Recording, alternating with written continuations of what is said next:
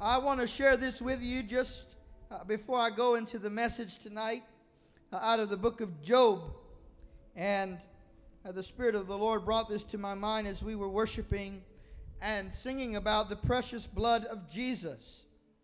If you have your Bible, go in Job chapter 1. We're going to study in Hebrews chapter 11 in just a minute. But Job chapter 1, we'll start at verse 1. It says, "There was a man in the land of Uz, whose name was Job. And that man was blameless, upright, fearing God, and turning away from evil. 7 sons and 3 daughters were born to him.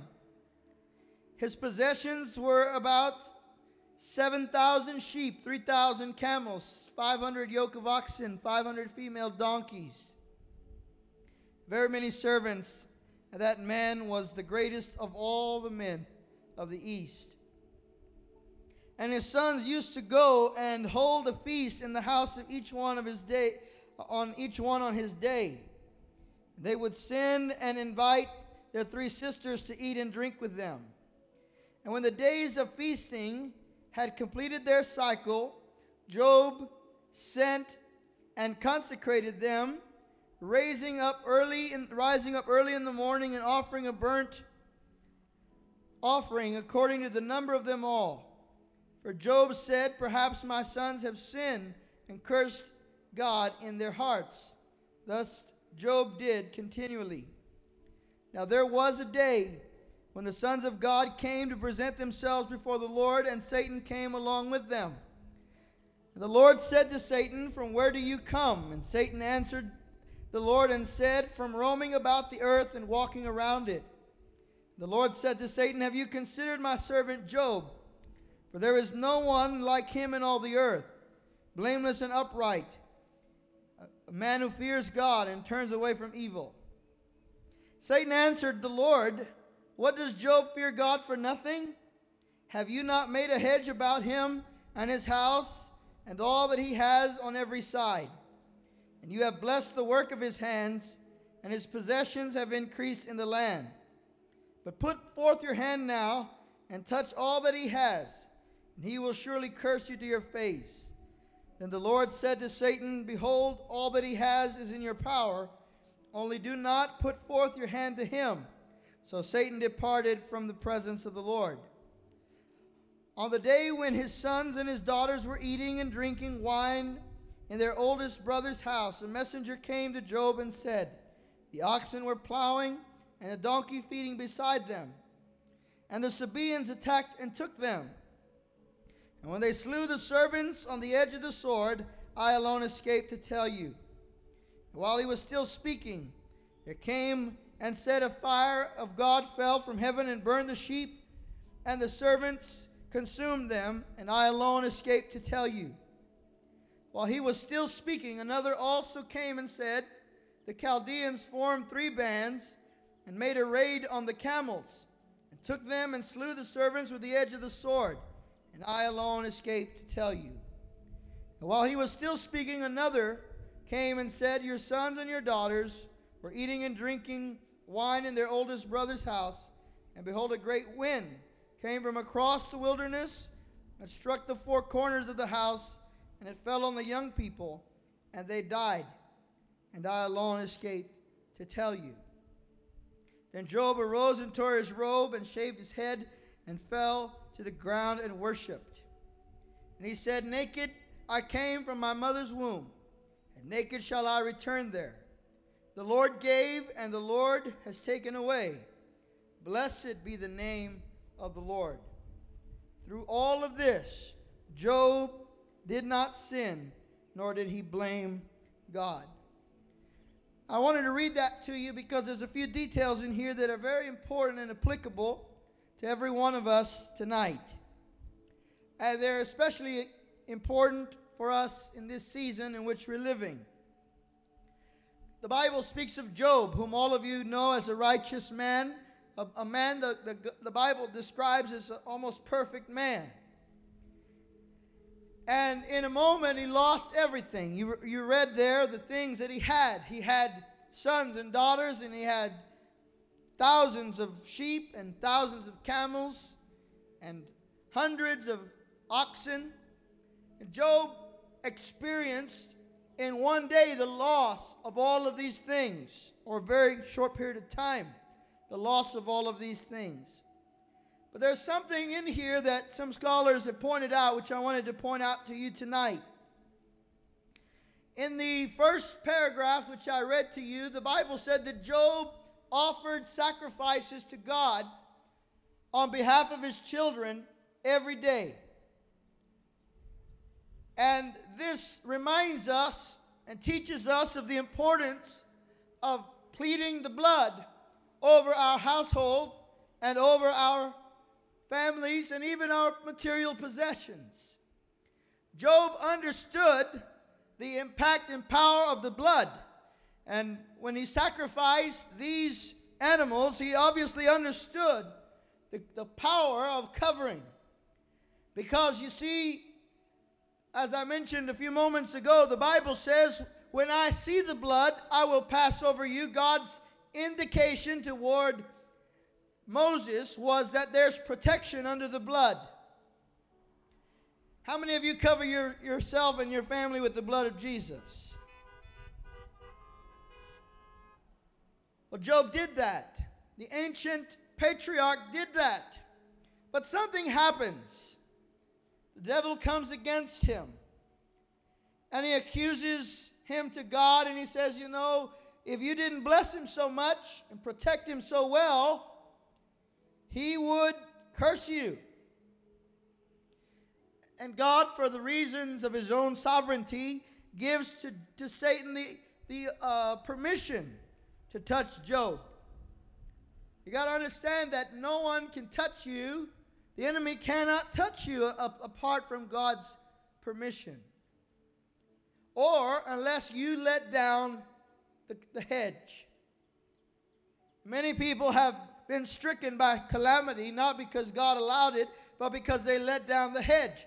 And maybe you say, Pastor, how would I let down the hedge? Well, there are a lot of ways you might let down the hedge. One might be with your words, inviting the hedge to come down by speaking negatively against God, by saying God doesn't care, God doesn't love me, God doesn't have any interest in my life. Those types of words are working against your faith, and they can be very devastating to the hedge of protection around you. Another way that we might let down the hedge is when we don't obey God. All sin is a permission on your part or my part to let down the hedge. The Bible says, leave no room for the devil. How does the devil come in? He comes in when we sin. He comes in when we willfully disregard God's word, God's law, God's instruction, or the word, the voice of the Holy Spirit in our life. And the hedge comes down and the enemy doesn't miss that opportunity. And so, you've got to be watchful of the hedge. And Job, in this case, God allows Satan to touch him. And what does Satan touch? Here's what I want you to notice tonight. Satan, first of all, if you read the passages of Scripture, the Bible says that he came against the oxen. And he destroyed all of Job's oxen. And then he came against the sheep and destroyed all the sheep. And then he came against the donkeys and the camels. If you are a Jew in the ancient world, what would you sacrifice to God? Well, you could either sacrifice an oxen. In Job's case, we see here what he has. He can either sacrifice oxen or sheep. And the enemy takes away the oxen and the sheep. He attacks the very thing that he needs in order to keep the hedge up for his children. He attacks the sacrifice. And I'm telling you tonight that there is a similar and ancient strategy against you and against your family on the part of Satan, and he always wants to attack the sacrifice. Now we know today that the sacrifice is not the oxen and it's not the sheep. the sacrifice is the Lord Jesus Christ. It is the blood of Jesus. And Satan knows that if he can take Christ and the cross out of your life and out of your vocabulary and out of your faith and out of your thinking, that he can cause you to bring down the hedge that will lay waste, that he can then lay waste to your family. And so I want to encourage you tonight, as the Spirit of God brought this into my spirit as we were in worship, that you cannot afford to let the sacrifice and the blood out of your life. You cannot afford, the church cannot afford to stop preaching Jesus. I said the church cannot afford to stop preaching Jesus. The Bible says there remains no other sacrifice for sin. Jesus Christ alone is the sacrifice for sin, and Jesus Christ alone can save and deliver and protect and heal. Come on, somebody. And he's the one that you and I need above all things. So when the enemy comes against you, he wants to come against your faith in the Lord Jesus Christ.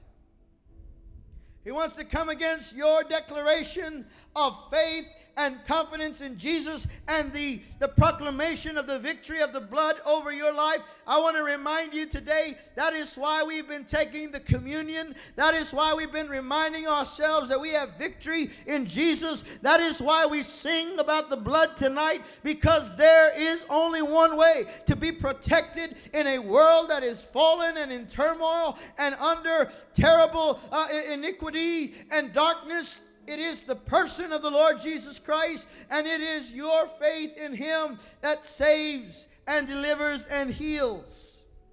Don't let down the hedge. Don't let down the hedge. Let your faith and your prayer life reflect your faith in Jesus. Jesus is not just a tagline we put on the end of our prayers. Jesus is all that you and I need. Without him, there is no access to the Father. Without him, there is no forgiveness of sin. Without him, there is no healing of the sick. Without him, there is no access to heaven. Jesus alone can save, and Jesus alone can heal, and Jesus alone has to be the priority of our faith, especially in these days. The enemy would love nothing more than to take the sacrifice. You see, by taking away the oxen and the sheep, he takes away Job's ability to sacrifice and to raise up a hedge for his children. And I want to encourage you today, if you have children, to pray that protection around them every single day. Pray it over your family. Pray it over yourself. The Bible teaches us of the power of the blood. When you read about David and Goliath, that great conflict that takes place in the book of 1 Samuel. 1 Samuel chapter 17, the Bible says that Goliath came against Israel. This Philistine giant. He came to challenge the armies of the living God. And the scripture says that David came onto the field. And he stopped at a particular place. And when he stopped at that place, if you read the original Hebrew, the name of the place is Bloodline. David fought Goliath at the bloodline. He took one of those smooth stones. I don't have to tell you the story because you know it already. He took one of those smooth stones and he swung that sling, and that stone penetrated the forehead of that giant and knocked Goliath down to the ground. And the enemy of Israel fell that night, and the enemies of Israel fled. How many of you need an enemy to fall? I said, how many of you need an enemy to fall? There is an enemy that has to fall in America. And it is the enemy of pride. It is the enemy of self-righteousness. It is the enemy of religion. That thing has to fall. If we're going to be healed, if we're going to be restored, if we're going to be renewed, that giant has to fall. How many of you need an enemy to flee, to run away and not come back? Come on, somebody. I'm talking about the power, the delivering power of God on behalf of his people. When David struck Goliath, the giant fell and the enemies fled. And they called that place the bloodline. And this is what the Bible says. Read it. You can read it later. In 1 Samuel chapter 17, the Bible says that the Philistines never came against them again. A line was drawn at that place. And the enemy couldn't cross that line ever again. I'm telling you tonight, there's a bloodline around your family. There's a bloodline around your children. There's a bloodline around the saints of the living God. And it's not the blood shed by a little boy on the hills of Judah. It is the blood of Jesus shed at the cross that has drawn a line around you that Satan can't cross. Come on, somebody. You have the power of the anointing of the name of Jesus. And Satan cannot cross that line. If I were you, I wouldn't let it down tonight. Hold fast to your profession of faith in the Lord Jesus Christ. Hold fast to your proclamation of victory. This time we're living in right now, it's not going to last forever. Victory's coming to the body of Christ. Victory's coming to those who will seek God. Come on, somebody. But you and I have to hold up the hedge in our faith and acknowledge that there is a name which holds back demons and devils. There is a name that rolls back fear and doubt. There is a name that casts out every power of shame and the past. It is the name of Jesus, and it is his blood that heals. It is his blood that makes you whole. It is his blood today that protects you. Come on, you ought to get excited about that. You ought to get excited about the fact that the price has already been paid. I said the price has already been paid. You and I are under the covering of the blood of Jesus. Right where you are, I want you to just begin to pray. And what we're going to do tonight, this is the Bible study. God wants us to do this. I want you to call the name of every member of your family that the Holy Spirit brings to your mind. And you're going to plead the blood of Jesus over them tonight. Come on, are you ready? Get yourself ready to pray. Get yourself ready to go before God. As you begin to pray, you begin to plead the blood over every member of your family that you can. As the Spirit of God brings into your mind, there is a time for warfare. There is a time to push back against the darkness. There is a time to say enough is enough. And today is that time. This is that moment for you to decide, I am a child of the living God, and you're not going to beat up on my family anymore. We have victory in Jesus' name. Come on, before we start singing, you start praying. Right where you are, sitting at home, sitting in your kitchen, sitting in your car. Right now, begin to pray. Father, in the name of Jesus, and you begin to plead the blood over your children, over your grandchildren, over your job, over your finances. Declare the protection of God over you tonight. Come on, let the voice of the church be heard in heaven.